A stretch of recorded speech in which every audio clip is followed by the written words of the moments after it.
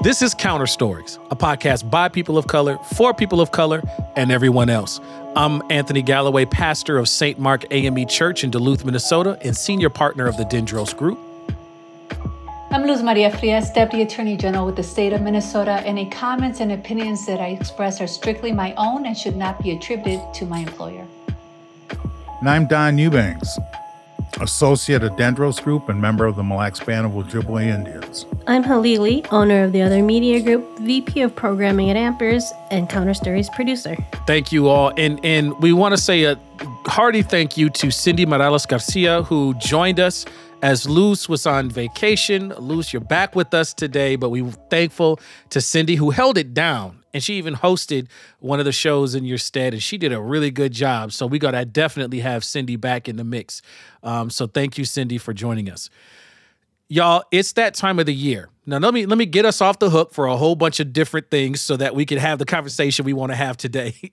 When we say that it's that time of year, you know, in the United States, for some of our international listeners, there is a convergence of several holidays, some created by us, some that go back a long ways, and some, I'm speaking in the Christian sense, where we choose and have moved some of our important holiday events to coincide with a certain season for all kinds of different reasons. But whatever the reason, you have time off during this winter season, whether it's a religious holiday, whether it's your own taken end of the year personal time, whether you celebrate the solstice, whatever it is, we all end up with the opportunity, not all, but many of us end up with the opportunity to take time off during this quote unquote holiday season. And that comes with gatherings, that comes with getting together, and a whole lot of different things. And so one of the things that we wanted to do is to have a conversation. One, I want to know what y'all do with some of this holiday time. What are some of the traditions that you've kept up with? I know, COVID aside, what are the things that we do to gather together? Are there things that come up? And I'm going to say this and keep this 100, and y'all can push back on me, but I'm particularly interested in the things you do culturally with your community of folks that often leaves you in a space of, if a white person was there, would have to explain a little something. Okay? I'm going to go ahead and say it. There are a lot of things that we do that are quote unquote big C culture in the United States that a lot of folks tap into, but I'm really interested on the things that you do that are a cultural root and home to you that may not be easily understandable from somebody outside of your cultural context. I mean, for us right now, we just celebrated Hmong New Year, and it's back after the pandemic, and so everybody and their mama was there. It was packed. Was it packed? It was packed.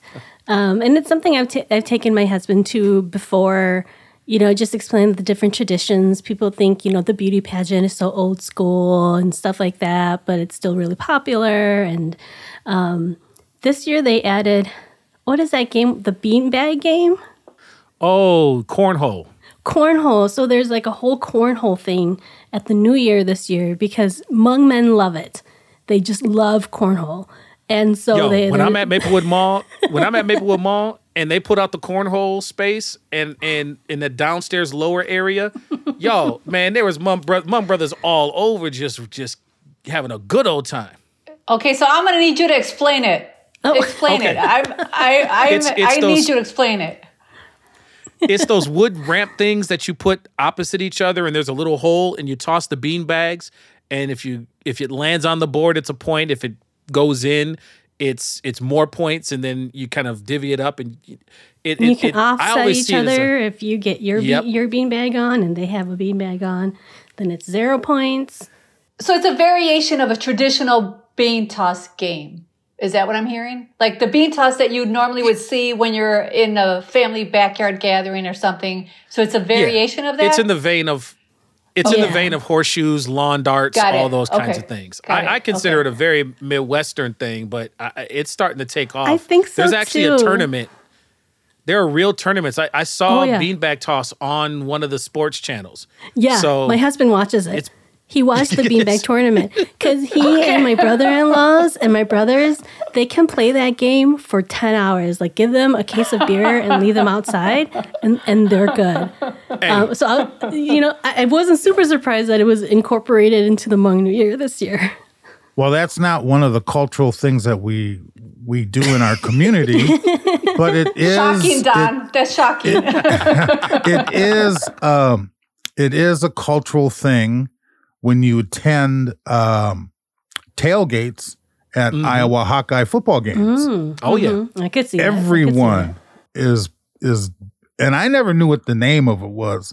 All I know is they drank beer and threw these beanbags at that hole. And I couldn't, other than doing lawn darts, but so now I know what it's called.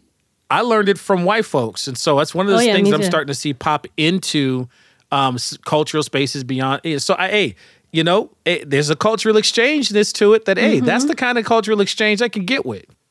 And I wasn't surprised they incorporated into the year, but I also was, because a lot of the times the New Year planning committee is like older Hmong folks. But for them to recognize that this was something that would have been exciting for people, although it was like just so packed. So we did, that was over Thanksgiving weekend, and we do it usually over Thanksgiving weekend because people are in town, right? People are visiting their family for Thanksgiving. And so people have more time to do this sort of things. We have a New Year that we do with just within our family and within our Lee clan. And so those are all separate too. And we just did the one for our family. And every year there's blessings, like egg blessings. So everyone gets a boiled egg and you have to eat it because it's your blessing. And so I tell my nieces and nephews, because I have one nephew who hates eggs. I said, once a year, you have to eat an egg. Just once a year, because you want that luck for the next year. Does it have to be a real egg, or can it be like a proxy? Because sometimes in some of our cultural tradition spaces, it's an egg. Okay. It has to be an egg. Yeah. Can I ask you a question, Hali, on the being? You mentioned that all the guys were down there, and then your guy cousins and your husband. Are women doing this at all? Are women engaged? I mean, because I'm thinking about gender issues here, right? Is there parity there or no? It's very much, sometimes we'll do like couple against couple kind of games. But it's very much like a boy bonding thing, in my opinion. Within my family, at least, because sometimes my husband, Jim, being so much older than everybody else, would feel like weird hanging out with my brother-in-laws. But once they started playing this game, like they've gotten to know each other so much better. They've talked about things outside of just sports, which is nice, and they're out of our hair because then we're inside doing whatever we want. While they're outside playing them, they're perfectly content, so yeah, I haven't really thought of that in that way, Luz. I just thought, some reason men are more drawn to this quote unquote sport. Yeah. I guess for me, I grew up with two older brothers, and I was of the mindset that, and still am, anything that they can do, I can do, and I can do better, probably.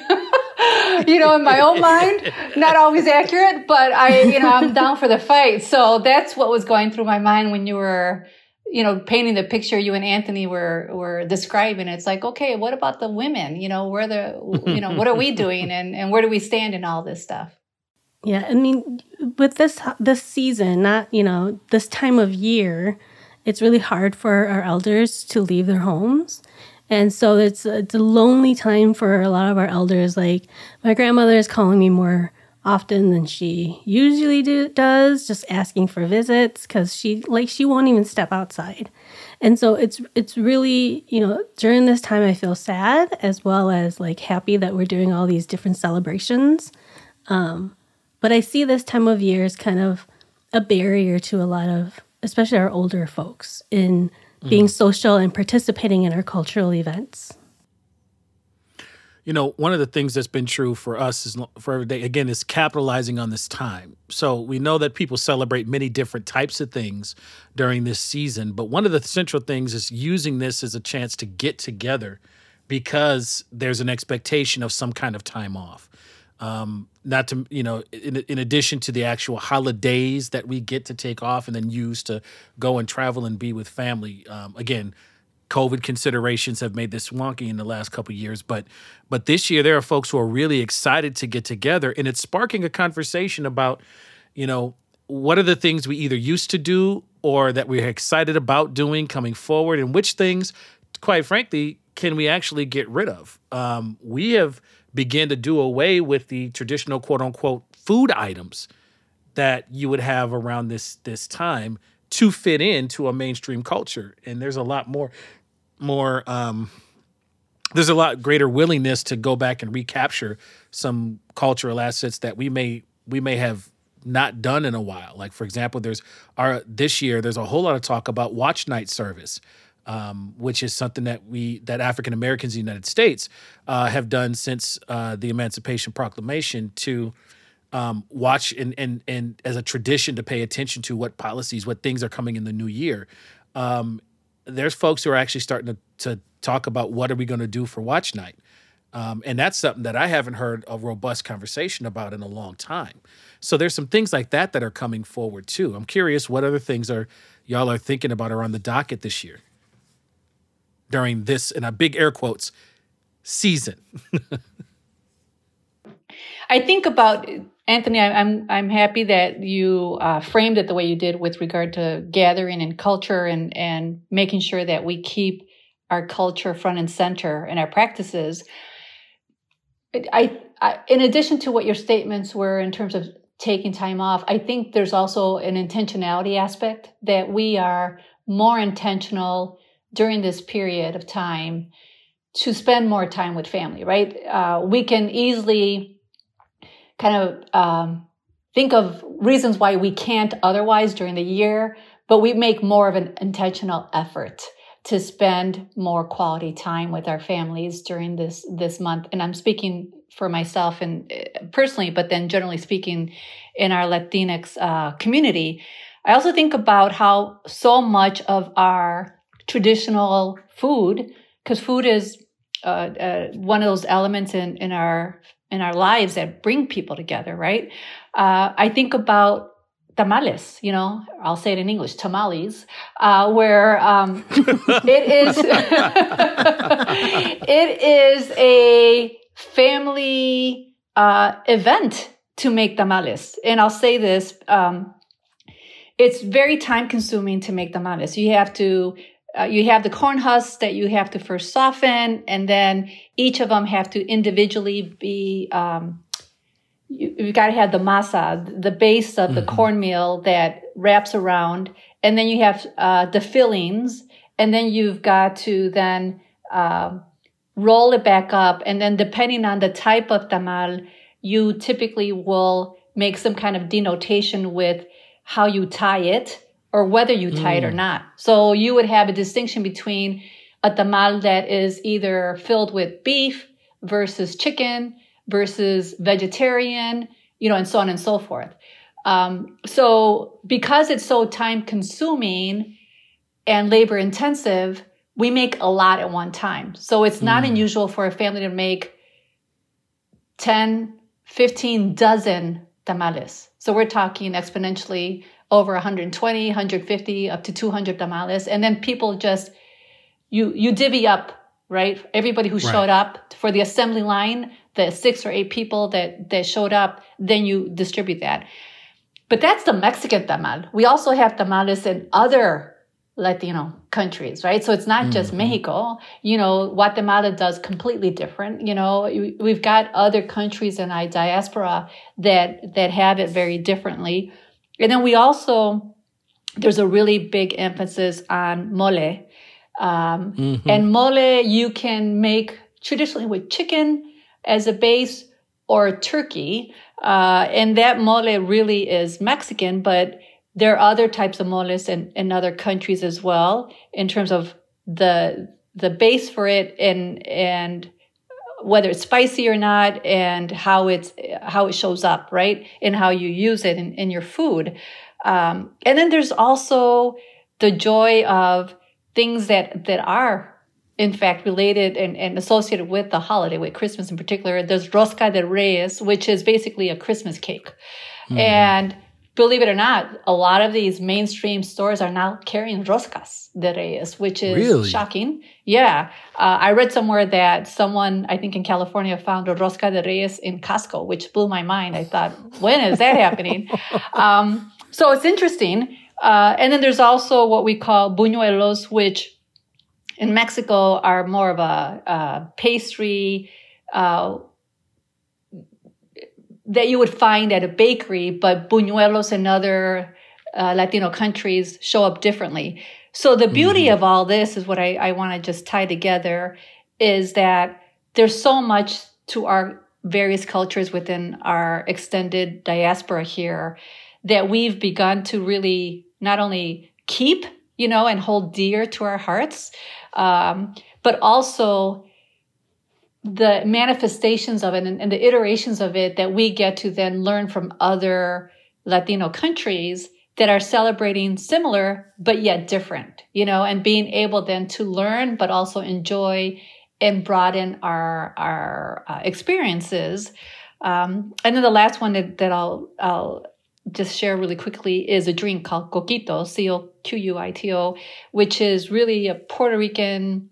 It has Puerto Rican origins, but now coquito, you can go to most of the, Latino families and like, yeah, get us coquito. You want some coquito, it's rum based. It's really delicious. And being able then to have that, drink, that beverage, a cocktail more than anything is fun. Right. So all of my comments really surround around, food because it really is a unifier. But then there's also, the other practices that we would have in terms of just gathering and listening to music, and being able to play games. We play la loteria, the lottery. There's a certain board that comes with us, and they're very traditional characters in that loteria. And we play it with beans. You just use dry beans as a marker for your loteria cards, your lottery cards. And kids love it. Older folks, it just is good for everybody, right? And it's a unifying event that we all partake in that really solidifies our cultural identity, preserves it, and continues it for generations to come. Well, see, in all of those examples, what I love about it is, because somebody could hear it and go, "Oh, you just do that thing," but all of those come with stories. All of it come with ways that folks share together. I also have a wondering about the gender pieces of the tamale making as well. I'm curious about that because I've been kicked out of quite a few tamale lines to go and hang out with the fellas. And so I was trying to I'm wondering if that was just my experience or something else. But what's great about it is all of the stuff that happens around it, like in those interactions, all these stories. I can think of like a connection for my family is when we're shucking greens. When it's time to get them greens, and especially if you got a whole bunch of bunches, that assembly line comes all the way up. Everybody got their bags. We got a runner who's going to dump the stems and put it and come back. You got the different types of greens, and before they get to cooking, Instant Pots are kind of messing with this a little bit because you can do it so much faster than we used to be able to the chagrin of some folks. But one thing that really stood out was all of the amazing things that happened that I've seen happen in my family when that coquito comes around, that Puerto Rican eggnog comes in there. Because if Uncle Sonny's doing the pouring, it's about to be folks is about to have conversations they have not had in a long time. There's about to be some, I use the term come to Jesus moments when that gets flowing, because folks get loose and people start dropping truth bombs with very little finesse. And I remember growing up getting to that point to see it starting to spread. That there was a time when folks would have their little sip, but there became a point at the night where something shifted and things were going to get handled. And that's when that's when the kids anyway began to get our snacks together, because it's going down somewhere, some shape or form. And not necessarily because folks, I want to be clear, it wasn't necessarily because folks got inebriated, right? Although that has led to some conversations. I'm talking more so about the fact that there's a point in the gathering for which we've gotten past the greeting, we've gotten past the catching up. And now we just in the space together, and all the old stories and experiences start flowing. And those are the times that I wait for, because now folks are done with the pleasantries And now we're about to get to the nitty-gritty of some experiences. Some of them are going to be hilarious. Sometimes hilarious stories start getting thrown out. Sometimes old beasts start to come through and need to get handled, in which case those can be very hilarious and stressful and all those things too. And then there's a point when the songs start breaking out. This one tends to follow the inebriation line a little bit closer. But these songs and these traditions start coming out. The music starts popping out. We start doing the things that you can only do when everybody's gathered around together. And let me tell you, this is also often the times in which if I have white friends in attendance or friends who aren't used to our cultural root or experience, right, or only the surface stereotypes of them, I'm going into explanation mode because a whole bunch of cultural shorthands and language changes are happening that you got to just kind of hold on to for the ride. So I love when you bring all these traditions forward, Luz, because it puts me in the mindset of all the other things around just the action that tend to come out when we get together. Don, what be happening in this season on your neck of the woods, man? Listening to you, Luz, and Hilly talk, and my experiences, I can relate to what you're saying, Anthony, because on my dad's side of the family, that's how everything progressed. That's how it happened, right?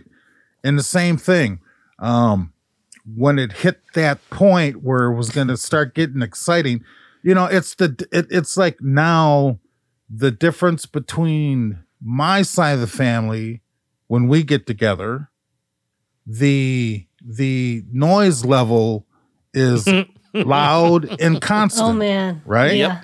Yep. And then when Mars' side of the family gets together, it's kind of a murmur, very quiet, total different experience that totally different experience. Totally different. And it takes a while to get used to that because I'm used to being around family where the volume gets turned up. There's always one person who he can be 6 inches from your ear and he's still going to holler, right? I mean, there's always someone, but on that side of my family, that's how those family get-togethers are and will be.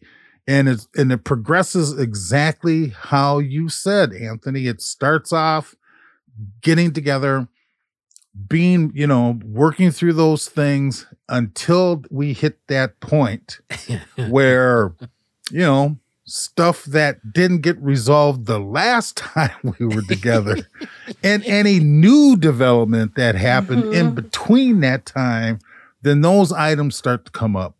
And then that's usually when the kids begin to dispense. Now they're beginning to, they're, and the adults are kind of sitting around having those discussions. In terms of food, again, it breaks down on both sides of my family. On my dad's side, I saw more kind of a traditional, if I call it tradition, there were certain foods that that he made sure came out that I wouldn't have seen during most of the year. You already mentioned one of them, greens. The other one was chitlins.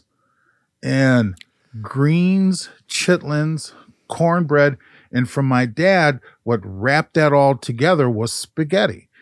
And so all these different eclectic dishes would be brought together during this time of year, right? On my dad's side. Sorry, I'm chuckling at the chitlins. Sorry, go ahead. Hey, man, and I, and there's a production line behind that because they got to be clean. Goodness, I hated chitlin production. Well, because you know what I'm talking about, right? Yeah, we all have to go through that, and so there's that. But then, as I start thinking about the other side of my heritage, the native side, I start thinking about the food that changes that we eat because we've now are transitioning from fall to winter.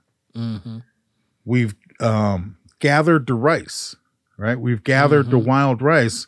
So now many dishes begin to appear that have wild rice in them. the hunt is over. So that wild rice is going to start having venison.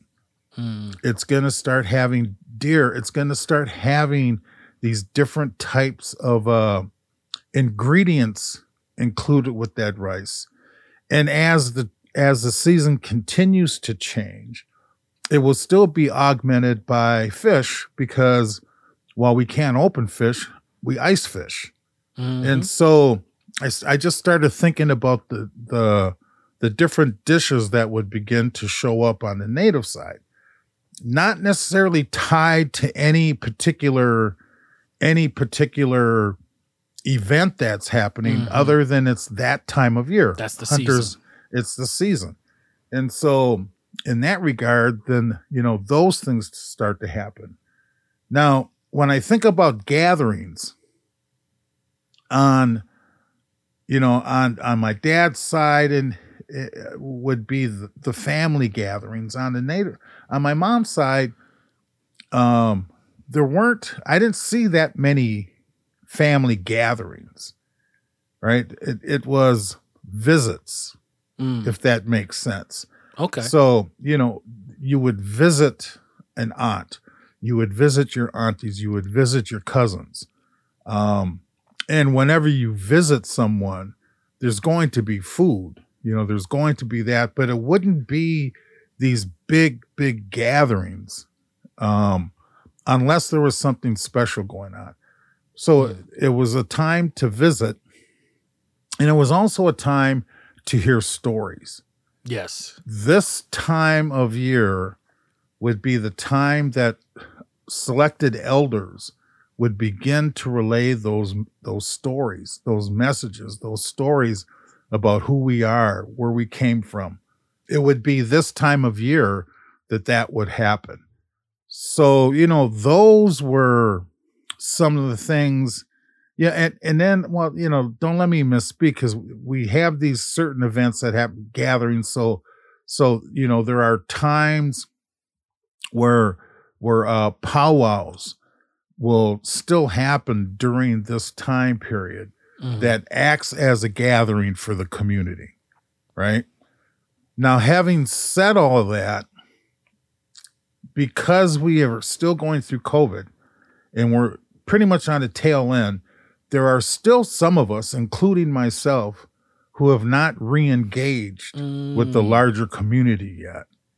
And so I hear folks talking about family gatherings and all that kind of stuff, and we still haven't done that yet. At least not inside, right? We've had family over, but on days where it's nice enough where everyone can be outside. And so I'm still looking, and I'm still looking forward to being able to have people back in the house. So this conversation is really turning up some things that I really miss. Yeah, I'm a very social human being, and not to be able to get together and with others on every day is really begin to wear away at me. And I really miss that human connection. You know what I mean? Yeah. And I have a sister who's kind of at the same spot where I'm at, where her and her husband have not re-engaged with everyone because we're trying to protect ourselves from because we have too many of those additional factors that if we were ever to catch COVID, we're not quite sure what it would do to us. And so to be safe, we remove ourselves from those situations, but it's isolating, it's lonely, and not to be able to get together with family like that is really beginning to wear us down. My sister actually mentioned to me that her doctor kind of said something to her that shocked me a little bit, but he mentioned to her that she should stop living in fear and to get back out there. And she told me that early the end of last week, and that's I've been thinking about that. I've been thinking. There's a direct connection to what you said, though, Don, and not on that point there, because we went through a year of seeing what happens when some of our because we did get together in some controlled spaces last year. The problem was to your point, many of our elders could not because of the risk factors that were there, and we felt palpably I was excited about the moment where where it gets to a point where we get stories we may not have never heard, or classic stories that certain generations got that others didn't, because it gets to that point where the elders begin to tell their stories. And some of them are joyful, some of them are hilarious, some of them are really poignant and serious, some of them carry the history of the family in a way that is powerful and keeps us going. And we missed that. And Zoom just wasn't cutting it because you couldn't get to that heart space. But we also saw the toll it took on some of our elders to not be there. And we know, and from many different disciplines that, yes, we have to trust our, and our medical directives and the science of what it says. But part of our science also talks about the psychological toll, right? And keeping spirits up. This is part of the research that talks about what happens when you retire and folks go from working, and then in their retirement transition don't switch gears towards a different purpose. There's health decline that's associated with that. So the psychological health has a physiological effect on us and our ability to fight disease and all these other things. And these gatherings are part of our healing space. And how do we navigate when part of that healing mechanism isn't there? Yeah, for me, Don, I hear you and I feel you, because we've been in my home with my husband and I, we've been really cautious. And have not done any of the socialization part. And in fact, our oldest daughter wanted to come over for the holidays. And we said, we know you're going to be spending time with your boyfriend's family, and thanks, but no thanks. Our youngest daughter flew in last minute. And we said, you've got to wear a mask on your way to the airport, during, your time at the airport, and on the flight, and again, coming home. Then you got to test. And when you're in our house, you've got to wear a mask in common spaces. I mean, we've been really strict. And as I took this trip, a couple of weeks ago internationally, my husband and I wore the N95 mask, which is a higher grade than the KN95, throughout the entire time that we were at the airport, in the airplane. I mean, one day we wore it for 14 hours straight, and we only ate outdoors during our trip. We didn't eat indoors anywhere. And I can tell you, we both were really, really nervous about those steps, but they worked. We were able to break free, quite honestly, from this very limited set of exposure, right? We hadn't done anything in now nearly 3 years. It'll be 3 years in January here, just a month from now. And that helped us. So I offer that hopefully with some grace for you, that maybe, you can come up with some guidelines that are comfortable for you and your immediate family, that will still help you navigate that space, because it is a really important part of living, and being able to maintain your mental health is critical. So I offer that hopefully with some comfort for you, that might be something that you explore. When we talk about mental health, I think we talk about mental health of this time of the year as well, right? It can be very joyful. It could be super stressful. It could put you in weird situations, like going from one of my family gatherings to one of my husband's family gatherings. Like you said, Don, it's like opposite, because when we're in my house, we're so loud. My mom thinks we're fighting. We're like, oh, we're just talking. And then, when we go to his house, it's all very polite and nice. And I'm just like, I don't know what to do with myself. So, it can be a very stressful time on your mental health, especially for folks who may not have family here. So, I'm very fortunate. mostly because my mom told us none of us were allowed to move away, but that my whole family is here. And you listened. That's the important part, is you actually listened. And so, we talk a lot about, getting together with family, eating good food. But the truth is, we do that every Sunday for football.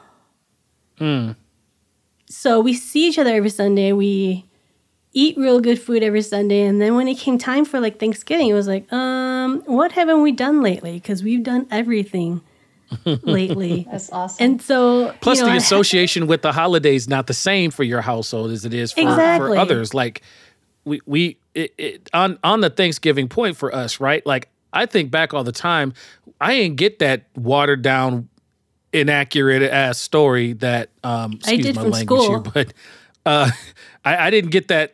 I got that from school spaces, but we didn't get that from home family. Home family, it was just any opportunity or reason to get together and eat, we gonna take. And that was the approach that we had. And so there's a different association than others may have. Yeah, I don't think my parents really know the story of how Thanksgiving came about or Christmas. Like we do it because it's, mainstream, and it's a reason, a reason to get together, a reason for the kids to do fun activities. I shared the story before where my parents' first Thanksgiving here, neighbors left a turkey on their stoop, and they were hiding because they're like, what is going on? These white people are bringing, cooked turkey, like a fully cooked turkey. And, Even dead animals on the stoop. Exactly. And so, I think that's like, for us, that's how it really evolved and why we celebrate a lot of these mainstream holidays. But really, it's just for the social, I guess, aspect of it. And because it's part of the integration that you're trying to do when you move to a new country. Yeah. It's same for us. We grew up not celebrating it. And when we tried to, quote unquote, assimilate by bringing that into us, there were two attempts I was really young, 2 attempts by my parents to cook the turkey, both of which failed miserably. My dad got food poisoning on one of them. And after the second time, my family was like, we're never going to have turkey again in our lives. And we didn't. We didn't grow up eating turkey. We grew up eating mole, and made it our own. I do want to make sure that I share a quick story about being loud when we gather, because that holds true for our communities as well. Mm-hmm. Over this holiday that we just went through the last week, that the colonization of our lands here. So we, I almost find it hard to say the word Thanksgiving, quite honest, because I don't. It just brings up so many negative connotations in my mind. A friend of mine posted, he's Puerto Rican, posted that as he was gathering with his family here in Minnesota, his smartwatch went off, and it said that the loud and the volume in his environment exceeded 90 decibels, and that it was dangerous. And so that ended up being something funny for all of us. It's like, what do you mean? So your smartwatch is telling you can't be among your family because you're too loud, and it can create, some off, man. You got to turn right. That and then off. So then the joke became like, is this only with Latino families? Is it, he's Puerto Rican? Is it, so everyone was kind of chiming in, and we thought that was funny. So it's not a mainstream moment. Yeah, I have done, imagine me times, I have 6. Do I have 6? No, I have 5 sisters. Wait, is there? Yes, I have 5 sisters, and my mom is super just like talkative. Her even more talkative sister was in town with 3 of her daughters. And imagine all of us in one room together. I literally recorded it, like just part of what was happening, for my husband to hear, because it was so wild. There was like 20 different conversations happening. Everybody is yelling over everybody else. But it was like we were having such a good time. We were catching up with our cousins from California they were in town for a funeral. And everybody retains all the information. Oh, yeah. You don't get credit for that skill in school. Exactly. And, talking about the word Thanksgiving, it was really funny because few years ago, my sisters and I were having a conversation as we were cooking. My sister was like, why do we even celebrate this holiday? Like, you know, it's not a real, like, that's a fake story. We all know the story we were taught in school was fake. It should be like Native American Day or something. And I was like, oh, tomorrow is Native American Heritage Day. So, you know, even just like learning those little things and having people who haven't really ever thought about the reason why we do things really investigate it. And then, you know, trying to, you know, I was really impressed with it. Not that I wouldn't like expect it, but just really impressed that they were, that we were having this conversation out loud, because conversations about race and colonization is not something we do regularly. And so having that conversation on Thanksgiving, it was like, wow, okay, like we're all really on the same page here. You know, Hilly, what you just talked about brought up another reality. And in terms of this time of year and our families getting together, and one thing I have noticed is that when my parents' generation and a generation before them, when they passed on, it's now up to my generation to try to continue some of those traditional family gatherings. And they're not happening as often as they used to. So as you were talking about, you know, your cousins coming in from out of town and you get together, well, that kind of happened for us during the 70s, 80s, and 90s, because we had cousins who had relocated outside of Minnesota to California and other places because of the relocation program. And they would come back to the reservation. Every year they'd come back to Minnesota and they would visit with all their relatives, and it was a time for us to get together. And well, that's not happening anymore. You know, people have kind of, those folks who relocated have since returned to Minnesota. But when I start thinking about our family gatherings, it's more of our extended family, but not including a lot of our cousins and aunts and uncles, how it used to. You know what I mean? So, yeah. And I find myself having to try to create situations where my kids are getting the opportunity to find out who their extended family is, right? On both sides of the family. And so I have noticed that there is a difference in those gatherings. They're smaller, they're a little more nuclear, and they're not including as many other family members as they used to. And I miss that. I'm beginning to miss that. And the other thing that just kind of dawned on me, no pun intended, is is that when we did get together on our families on both sides of the family, our house was that gathering place, right? And because we had plenty of room for people to park, we have kind of plenty of room inside that's kind of open, you know, with the dining area, living room, and all that was kind of open, and so we could get a large group of individuals. We had a finished basement that had a pool table and all, you know, and so the kids could go down there and raise heck and you know, so our house was the gathering house, and we haven't done that in 3 years. And you're right, Anthony, you know, that I'm beginning to realize that I really miss that. I really miss having our family from both sides over to our house. I want to underscore how important this is, because all of us come from collectivist, communal, cultural tradition spaces where the central unit of health was a communal one that's beyond the quote unquote nuclear family. It is all the relations that are connected around, both fictive and real.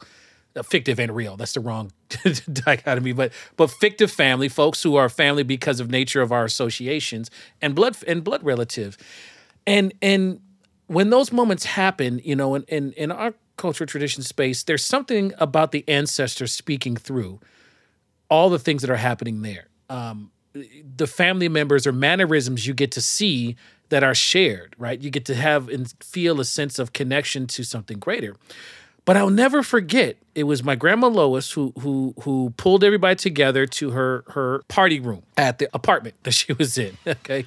And as she was sitting at, as she had brought everybody in, one of the things that happened is invariably folks begin to tell stories, and they begin to tell stories that, you know, that are about, we see generations reminisce. And then, you know, the kids get to hear generations reminisce, and you get to see patterns of your own experience and behavior coming through. But I remember one time when my grandma felt compelled to come forward, and she began to share stories that we had never heard about growing up in Mississippi and some of the things that happened in and around that time. And it was noticeable that what was a family gathering of space has now become sacred, because we are getting a connection to our history, our lineage, the beautiful ways in which we've survived white violence in the United States. Like, this has become a sacred moment now. And our gatherings can break that way at any given time.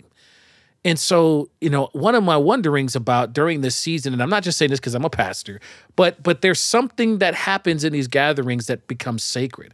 I'm curious about what are some of the experiences you have had during this season or during gathering space, because that's really the crux of it, is when we gather more so than just this season. What are some of the sacred things that tend to happen? And what do they look like, feel like, and sound like? For me, and maybe it's got a lot well, I know it has a lot to do also with just being a grown-up now, but having real conversations with my mom about her trauma. And, you know, because as kids, we were always bumping heads with mom. And now that we're all older, we're able to really sit down with her, and even over a drink. You know, she never would drink in front of us. She would always say, you know, drinking is only for like weddings and stuff like that. And she didn't approve. And now we can sit down for a drink and ask mom questions. And that's something that we never had the opportunity to do before. That is an interesting space when you cross into a different responsibility I think my sisters have been like, Mom, I owe you an apology. You know, now that they're mothers, they have the opportunity, and it's also like we try to take the opportunity to apologize for what brats we were now that we're adults, and they have their own kids and they see what it's like, you know, and I think that in and of itself helped open that door for our conversations with our mom. That wisdom and the wisdom exchange that comes from there.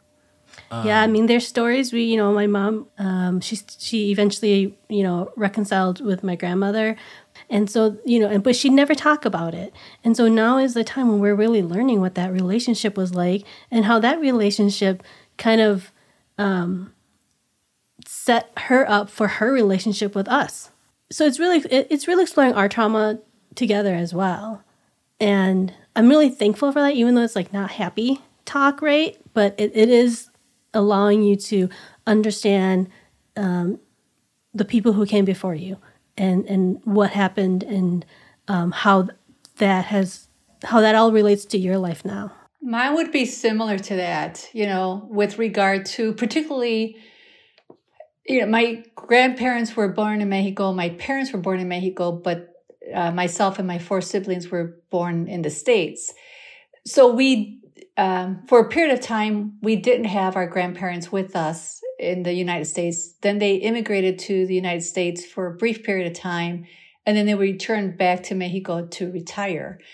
So then we would make the pilgrimage from Chicago down to northern Mexico to Monterrey to visit. And those stories and sitting with my elders for me as a child, and then into, adulthood subsequently, have always been the most treasured moments because first of all, I love history, but secondly, being able to hear more about our family in a genealogical sense has always been fascinating to me. And it's that unwritten history passing, right? That is so identifiable with our communities for a variety of reasons. Whether we had family who could be, the record keeper, if they had, if they were literate, sometimes they weren't literate because of the systemic barriers in their home countries and economic barriers accompanying that they wouldn't be able to go to school and become literate.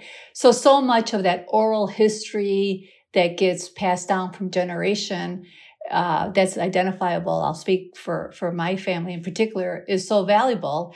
And those are the moments that I hold closest to my heart, is listening to the storytelling from my elders.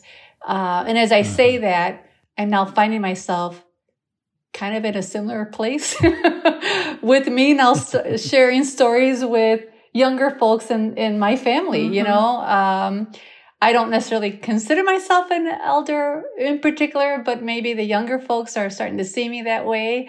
And I have to adjust, my own mindset on that. And I don't certainly have the same, long, bandwidth that in comparison to my grandparents or my aunts or uncles. But yeah, that to me is rich. And that happens year round. It's not unique to this time.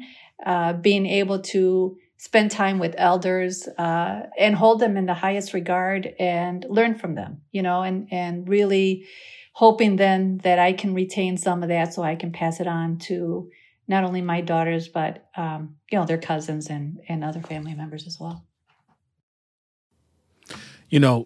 I thank you all for the pieces of your own experiences that you shared, from the food to the what we do, to kind of these ins and outs and things that we've had to endure during this season of having to experience the pandemic. And I think one thing that we all share is that when we gather, sacred, amazing things happen. And they may not happen according to what mainstream folks often will see and say. I imagine being a fly on the wall on all the places that you shared, and I might need you as a guide in order to understand how important and essential a thing is. And oftentimes it's when we gather that we realize how sacred these moments are, especially as we start thinking about the elders who are going to become ancestors soon for us. These are the moments that we can gather and maintain those cultural roots that keep us and remind us that, without our roots, a tree cannot thrive. And so I'll leave you with this, and it's something to think about as we move forward into this season. And that is, there was a time in which each of us on this call would not be able to gather freely. Some of us more recent than others. But there are times in which we were not allowed to gather. And what was attempted to be interrupted, I think, was a very purposeful thing. For when we gather in the midst of there, we actually find the strength that allows us, one, to survive and thrive in the midst of violence all around us. But I would also offer that it's in those gatherings that you find the strength to overturn that which does not serve us. And that, to some, can be a very scary thing. I got myself all choked up. I'm Anthony Galloway, senior partner at Dendros Group and pastor of St. Mark AME Church in Duluth, Minnesota. I'm Luz Maria Frias, Deputy Attorney General with the state of Minnesota. Any comments and opinions that I've shared are strictly my own and should not be attributed to my employer. And I'm Don Eubanks, associate at Dendros Group and member of the Mille Lacs Band of Ojibwe Indians. I'm Halili, owner of the Other Media Group, VP of Programming at Ampers, and Counter Stories producer. This has been Counter Stories, a co-production of the Counter Stories crew and Ampers, diverse radio for Minnesota's communities, with support from the Minnesota Arts and Cultural Heritage Fund. For our full conversation, please visit counterstories.com.